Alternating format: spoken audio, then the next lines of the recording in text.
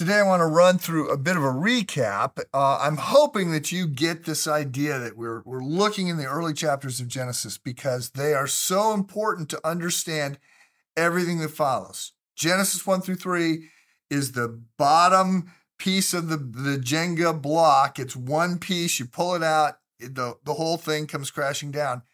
Genesis 4 through 11, where we have been focused, is making the point that the fall was profound, and that evil is multiplying, and that without God fulfilling the promise that he made in Genesis 3, the first giving of the gospel, the proto-evangelion, there is no hope. So yesterday we looked at the end of chapter 7 and throughout chapter 8. We looked at this idea of divine judgment. I noted that judgment is a common theme in the Bible. But that most of the time the punishment or the difficulties we face are because the world is broken or because of our own sin. We're paying an idiot tax on our own mistakes and our own sin. But occasionally, God does, in fact, step in and judge. So there's a line we can't cross, at which point everything gets more profoundly bad. We don't like that. Genesis 6, this whole idea of God's judgment, causes problems for our heart and our mind, but we face bigger problems if we think that God is never going to right wrongs and hold people accountable. Today, we're looking in sort of the same direction, and we move into chapter 9. So the focus on Noah is 4 chapters long. It starts in Genesis chapter 6 with sort of judgment being issued. And then in chapter 7, we're told that, after the ark is built, God shuts the door. Then we get the water. Chapter 8, we've got 150 days of Noah and his family in the ark, waiting for the time when finally the dove will find someplace to land other than come back to the ark. And we are told that the very first thing they did when they got out of the ark on dry ground, was to sort of build an altar, to kiss the ground and to be thankful for it and to praise God. And some people would find that odd.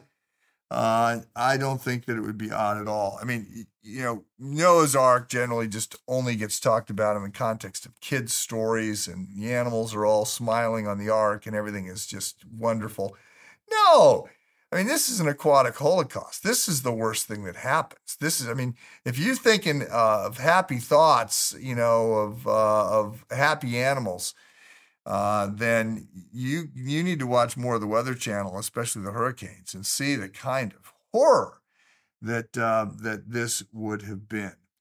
A number of years ago, 2 of my boys and I were sailing back from Lake Michigan. At 4 a.m, when I checked the weather, it said the weather was going to be nice. There was like a 20% chance of some scattered showers.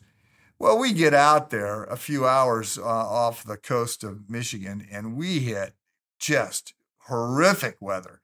40-mile-an-hour winds, big waves crashing over the bow of the boat. The boys had been asleep. I wake them up, say, put on your life vests and confess any unconfessed sin, because this is going to be rough.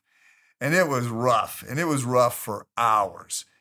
And then it never stopped raining the whole rest of the trip. And it's about a 14-hour sail, and it's not even sailing because we were just motoring at that point. We just turned the motor on and went straight west. But I promise you, when you get to ground, like when you finally dock the boat and you go, okay, we're safe, we're gonna make it. There's the response is to be thankful to God for His care. So, look, all that brings us to Genesis chapter 9, which is where we get the second covenant, details of this covenant, of how things are going to work going forward. So chapter 9 is going to end with an account of Noah's fall. Noah's a good guy, but like the rest of us, he is not perfect, and he has some pretty significant problems. He's not saved on the basis of being perfect, of being good. He's saved on the basis of his faith in God. God uses him. He's a good guy. All the DNA, sort of is going to flow through Noah, through Noah. but he's not the hero of the story. The hero of the story is God. And so the purpose of the flood was not to give, mankind another chance. Some people say that the purpose of the flood is to give us another chance and we blow it.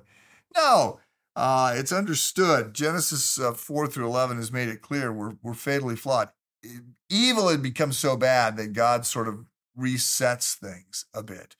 And he needs to preserve the family that is going to lead up to the birth of the Savior, who is the one who will rescue and redeem us. So that's God has made that promise, and the Jews are carrying that assignment. And so there's laws, and we'll see this in our study of Exodus. There's laws that God puts in place for the Jews that don't carry forward because they're specific laws to keep that group of people alive and moving forward as a culture long enough to deliver the Messiah. So lots going on, a lot of water in Genesis 6 through 11. Have a good day.